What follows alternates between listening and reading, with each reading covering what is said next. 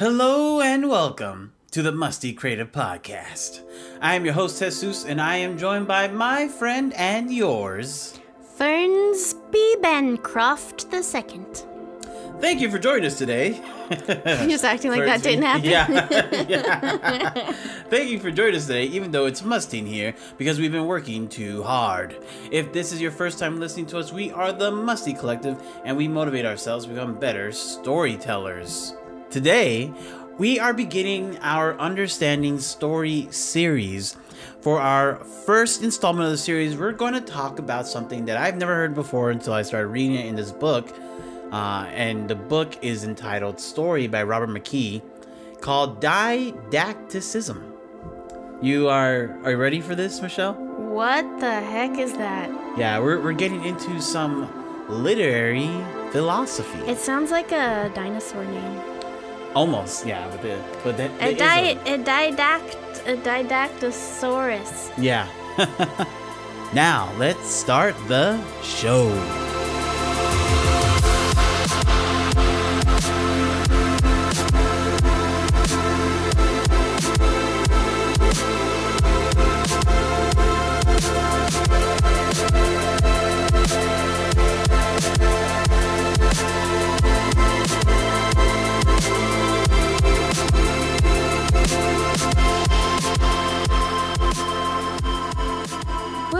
Didacticism?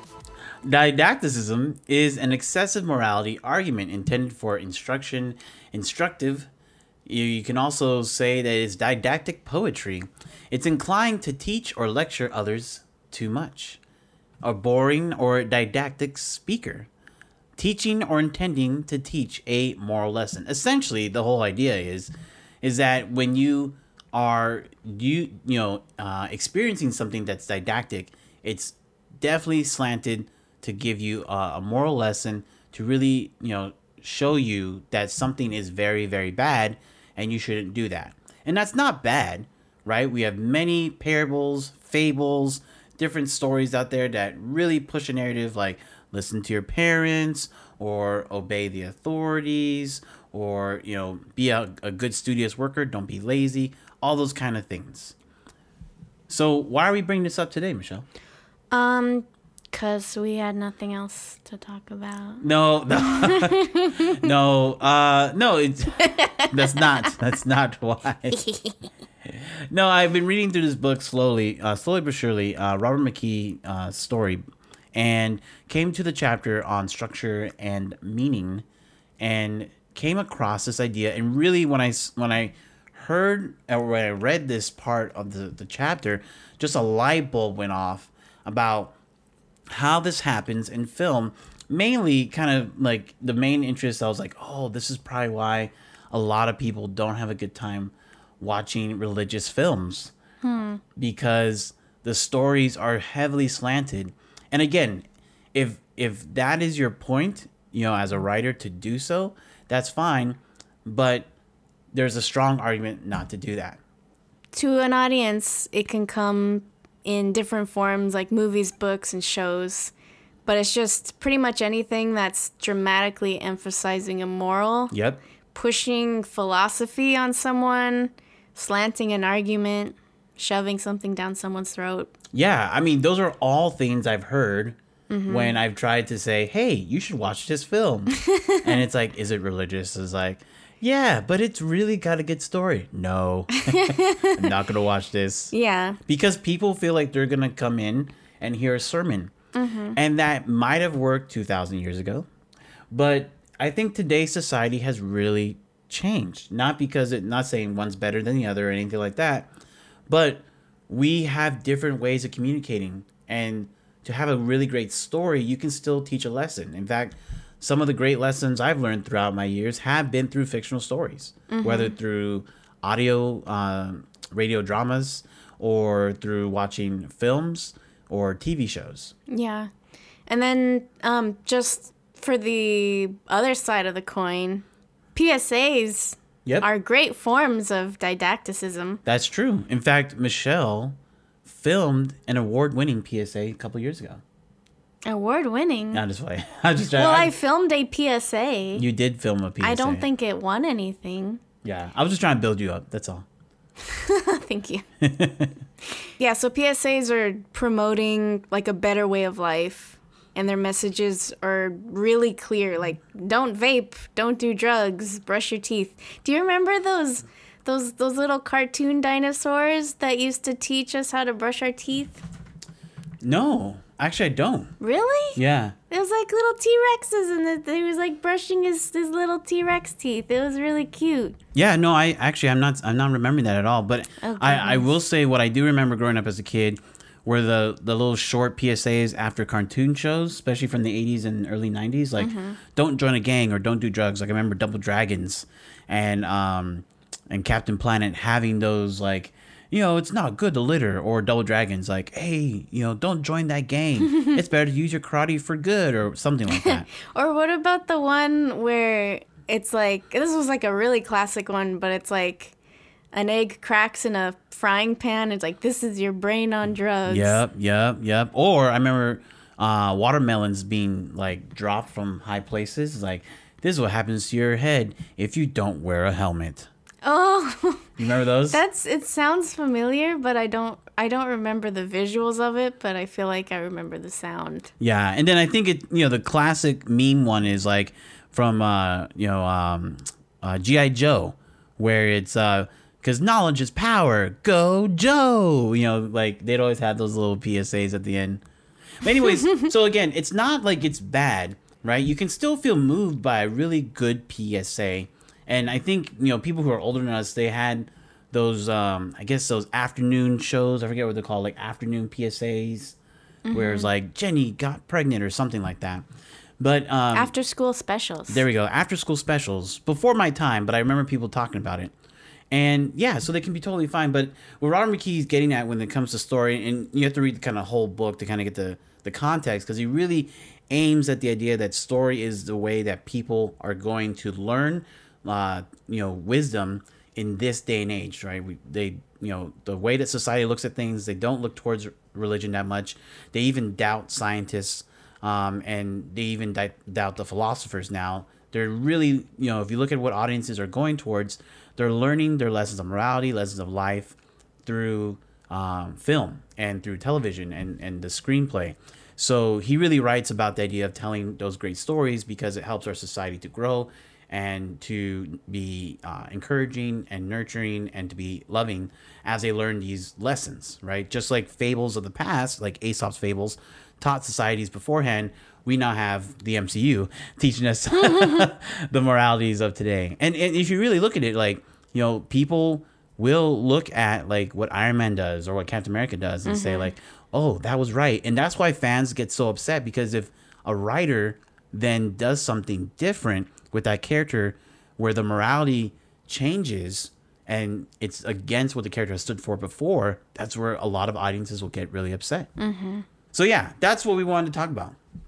Didacticism. So yeah, when it comes to film and television, Robert McKee has realized that telling stories can be much more effective if you avoid didacticism. And again, so now we're going to get into like what it really is essentially, but to build some context to it, there's a couple of words we want to get out to predicate this conversation. So the first word is premise, which is essentially the idea that inspires a writer's desire to create a story, right? Like when you are sitting there and you're like, oh, what if there was a world where it was all underwater and only a few people were still surviving? Water world, right? Now, it's not a full story, but it's a premise. Then he talks about a controlling idea, which is another word for a theme. What is a theme, Michelle? So a controlling idea or a theme is the story's ultimate meaning expressed through the action and aesthetic emotion of the last act's climax. A story's theme is not a single word like love or crime, but it's a full, coherent sentence. So the theme should be a statement that's formed in a structure of an argument. Yeah. So, for example, happiness fills our lives when we learn to love unconditionally. And that would be a really good example of a theme for the film Groundhog's Day. Yep. Another one is, to defeat ultimate evil, we must be willing to let the hate go in our own hearts. Return of the Jedi. And then when you have that theme, and the theme really speaks through the film, right? You can actually get that meaning without Luke Skywalker sitting there at the pulpit, preaching it for 5 minutes. And see, that's the difference of a story. His whole argument, Robert McKee's argument, is aesthetic,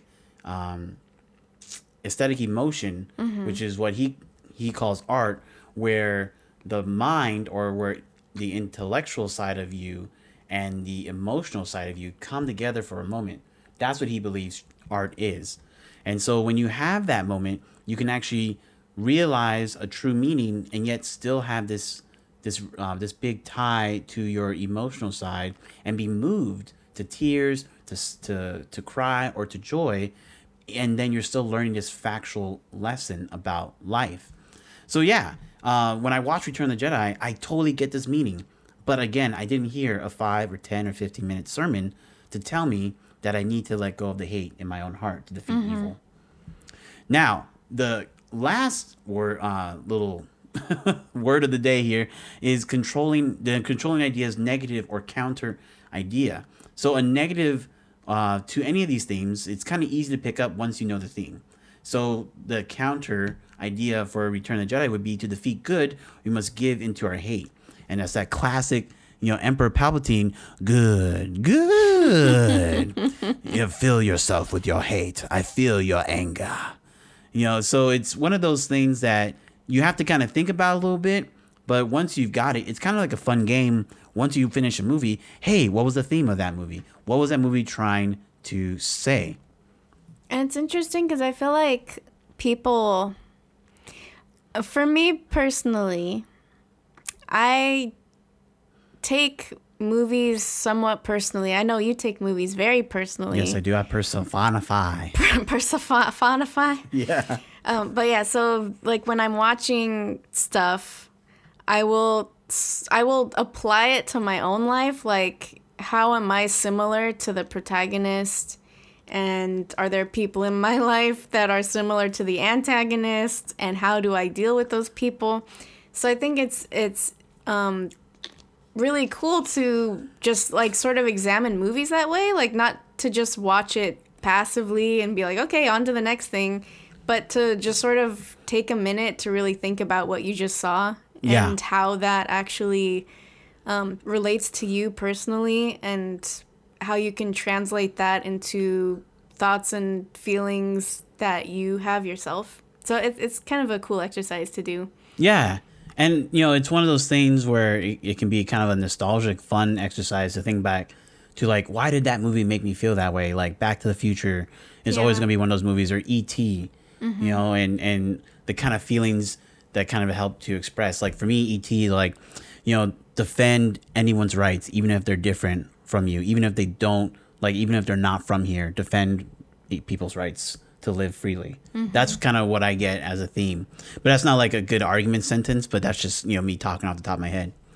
So it's cool because this all leads to the duality of theme versus anti-theme, right? So the whole counter to didacticism, to overly expressing morality and slanting the argument, right? You could have the theme of, to defeat ultimate evil, we must be willing to let the hate go in our hearts.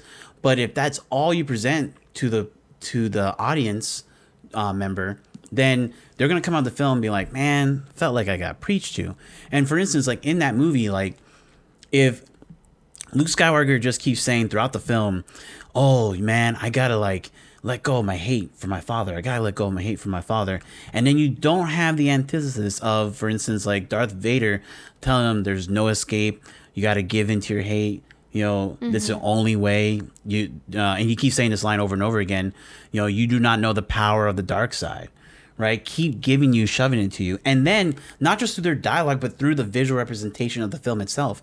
Like the rebels are losing that battle. It looks like Luke should give in to his hate, slay the Emperor and Darth Vader right then and there, and save his friends. But the problem is, if he does that, he will allow Palpatine's hatred to live in him, and he'll become the new Emperor.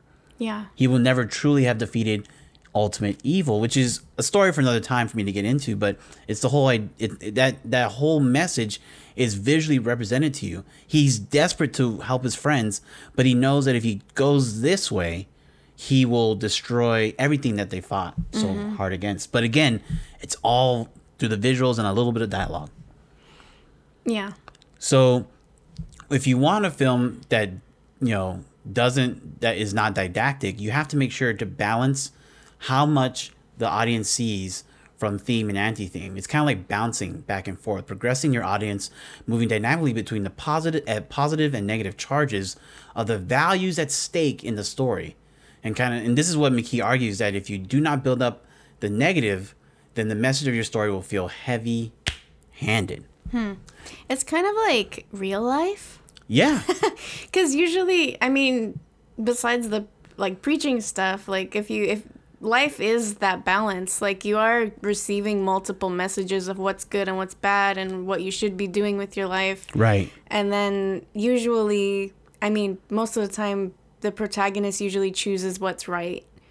So it's kind of like that balance between good and evil and trying to figure out what's right for you in your life and the decisions that you need to make. And I was just thinking, for example, if you're telling a story of someone who was sick from a deadly disease and they fall in love with someone that could potentially kill them by just being close to them, the answer isn't as easy as just don't love that person anymore. That's true. There's a real struggle there. So you can care about the main character's feelings and you want them to be happy, and them being happy means them being with that person, but them not being able to be with the person that they love is a really tough choice to make. Yeah. But it's ultimately the safer route for their lives. So it's really not so clear cut, which is what life is. Life is made up of all these crazy balances of up and down. Yeah, what do I do? Do I do this or should I do that? Or what do I do with my life? And it's cool because once you make a choice either way, that becomes the theme of that lesson, that story that just happened in your life. And the film you just described was 5 Feet Apart, written by our friends Tobias Iaconis and Mickey Daltrey, right? So it was actually really cool. This film we had as an example of how not to be didactic in your storytelling. It's great because it really pushes you back and forth. There's an event that says, hey, you got to be protective of yourself and not not get yourself killed by getting too close. And then there's another scene where it's like, oh, but they're so cute together. They need to be close to each other. And then another scene, someone dies because they got too close. It's like, oh no. Then they're like, oh, we got to hold hands and be in the winter snow. It's like, that's the negative side. And then at the end, they make a decision. The characters make a decision to finally live apart so they can not kill each other so quickly. Right? And it's just... Yeah, because the ultimate thing was, they're going to eventually die. I mean, all of us are, but, they were going to die a lot sooner than most people. Right. And so it's well, do I want to speed that up even more just by giving into my emotions, or do I want to be logical about this? Yeah. So it's really, really great about how that movie went back and forth. Yuzi? I'm gonna use that. Yuzi? I'm gonna Yuzi that.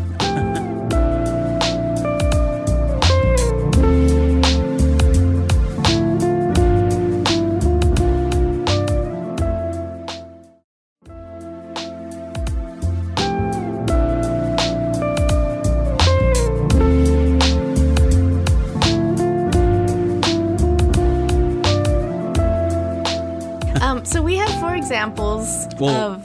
We have 3 examples, and one of them we just said was 5 Feet Apart. Well, okay, I'll add that. We have 4 examples of well-balanced films that show both sides of the coin in a way that creates an even harder conflict to find a resolution to. So we have 3 examples. The first one is Inside Out. Yep. This is one of my favorite movies, probably my top 3. But it's hard for you to watch because it keeps making you cry. It makes me weep bitterly.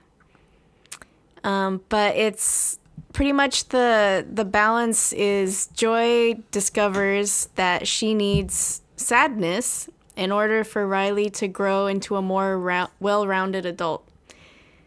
She doesn't see the importance of sadness because she wants the best for Riley. And in her opinion, the best for Riley is for Riley to be happy all the time. Right. But Riley ultimately needs to experience the cathartic expression of sadness in order to process life's pains and release so that she can actually come back to joy. Yeah. In the end. So that scene in the film, and I'm forgetting the name of the main writer of this film from Pixar. Pete Docter? Pete Docter, thank you.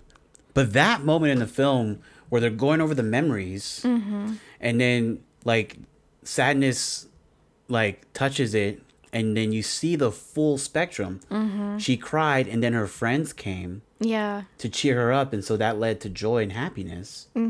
Right? And then you went on even on a deeper level, the release of that pain, right? To then give yourself over to it and allow it to swell over you, and then let it go so you can move forward in happiness. Oh man, like that's some good writing right there. Yeah. Excellent writing right there. That's why it makes me cry. Yeah, but the film never feels slanted because you're going back and forth. In fact, you hate joy you hate sadness at the beginning of the movie. Yeah. Because she's always ruining stuff, and then you're like, oh, but we need her. And you just notice like when she does a thing for Bing Bong, she helps him. Oh, Bing Bong. Because she helps him, consoles him, and like he kind of cries a little bit, then he feels better. That's when you get the first hint. And it's like a foreshadowing. Yeah. Now I will say the film, I guess if you look at Riley's life, there is a joy, and then it does go back and forth actually a little bit with Riley. But I feel like the film really makes that leap over once joy and sadness are out in the world, in the brain, the mind, by themselves.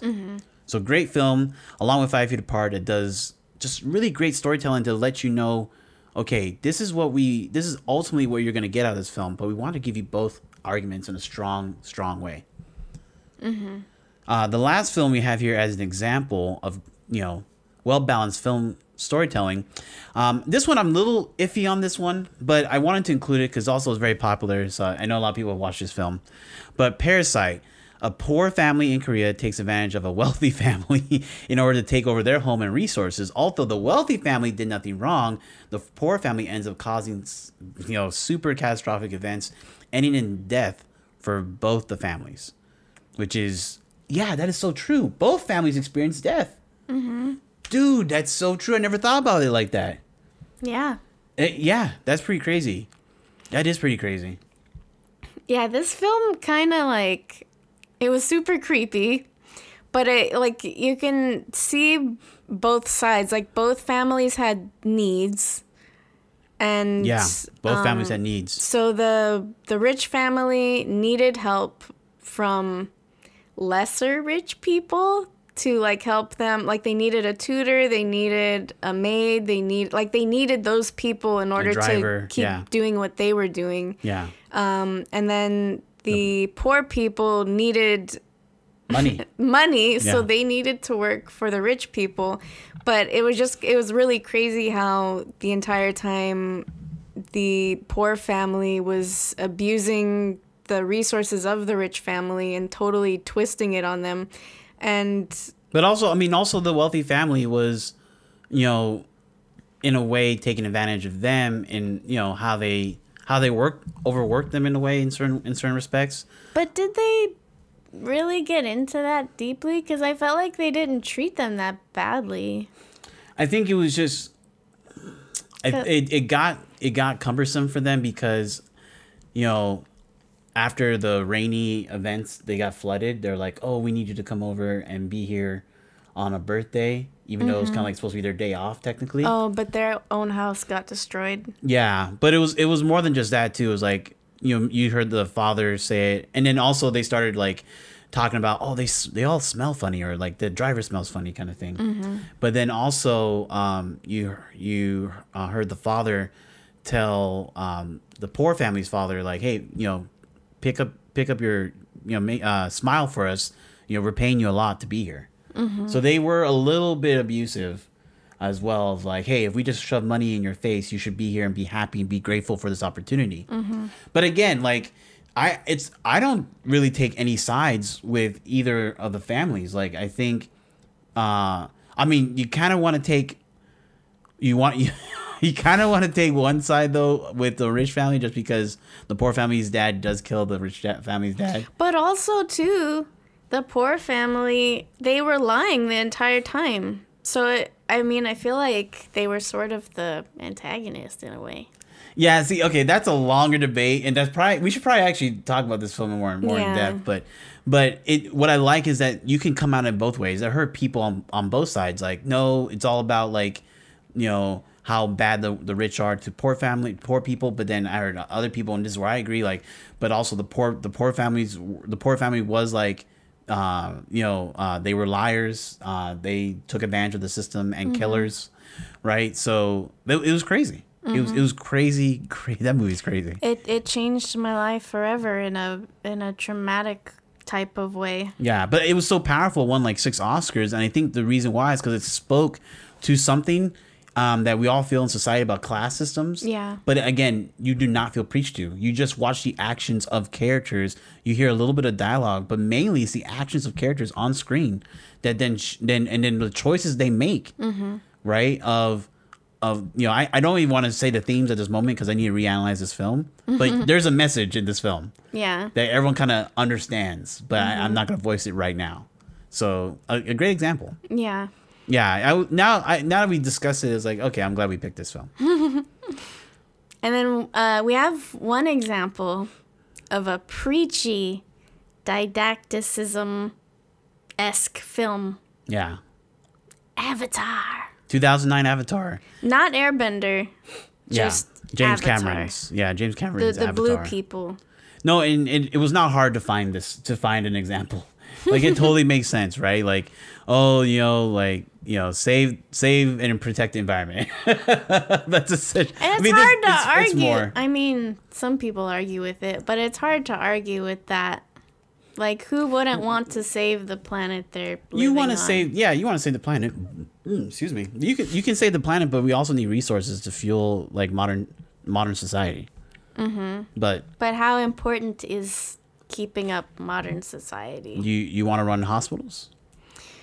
You want to pay for the pharmaceuticals that will allow you and your family to live? I mean, we don't have to get into this, but I agree.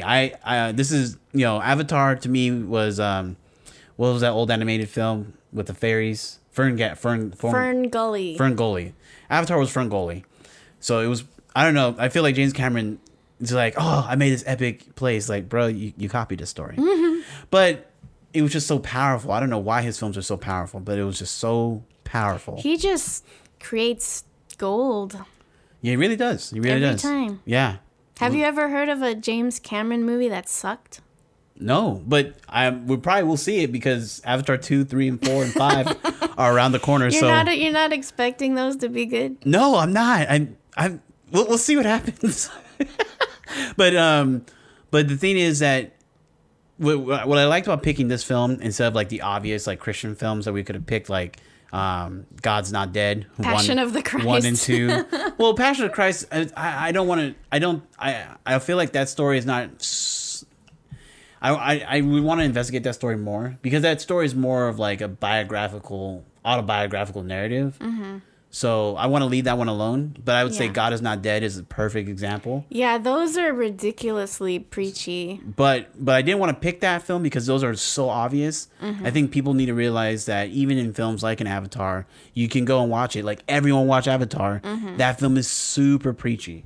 But I guess it's like one of those things where we all agree with the preacher. We all like the preacher if we agree with the message. Yeah. Kind of thing. So, but yeah, so in all of these films, we discovered that there are certain stories that shouldn't have a didactic way of sharing a message. And again, it's kind of hard because Avatar, what makes Avatar great is because this slanted argument, right?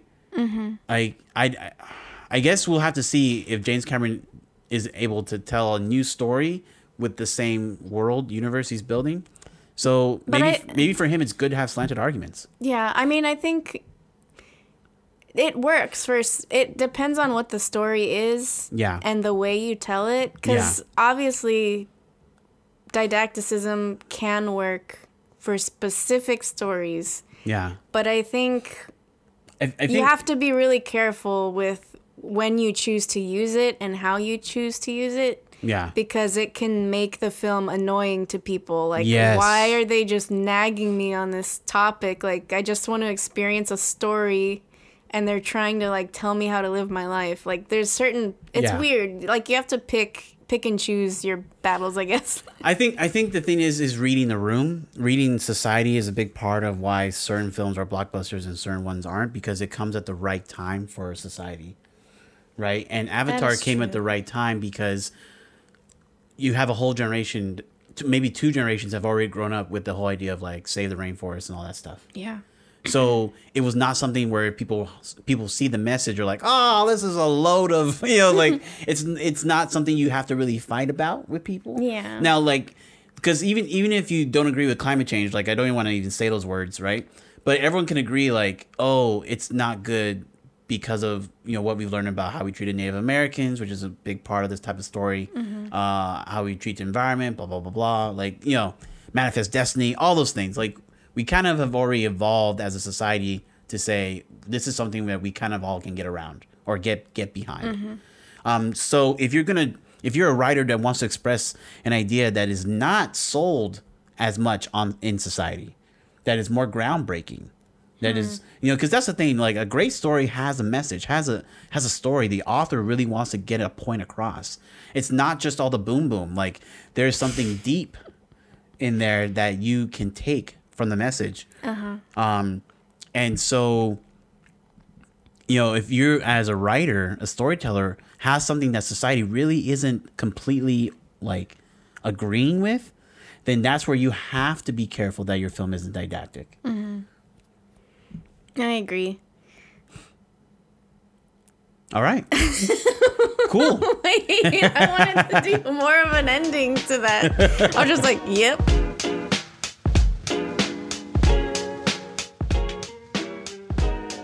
On next week's episode, we're going to continue the series about understanding story. Let me make sure I say that correctly. It is, Understanding Story series. It's part 2 of 3. And we're going to talk about something that I found in a YouTube video. I will give credit in the next podcast to this YouTuber called Mythic Dissonance, which is very interesting. This whole idea that dissonance meaning that two groups or two arguments are completely not resolving with each other, and mythic being the sense of myth, and the whole idea of why do we have these fandom splits. And I really want to get into Mythic Dissonance and the Star Wars fandom, and we'll kind of discuss like why that happens. Is it right? Is there some logical reason as to why this happens? So that's what we will talk about next week. Mm-hmm. And if you guys have projects that you are working on, please post on social media with the hashtag MustyCreative, and we will share it and you on the show. And we also want to thank our monthly supporters for helping us make this episode of the Musty Creative Podcast. Thank you so much. With your support, we can get better equipment, we can make better shows, we can have more guests that can tell interesting stories. It's just all around a win-win. So if you can support us at anchor.fm/musty, click on the support button and help us to level up or power up, or we should put that Mario thing when he gets the mushroom. Do-do-do. Yep. That's all we have time for. Remember to leave us a review on iTunes and find us on Twitter, Instagram, Facebook, and anchor.fm/musty. Thank you for listening to the podcast. Now it's time to shower up.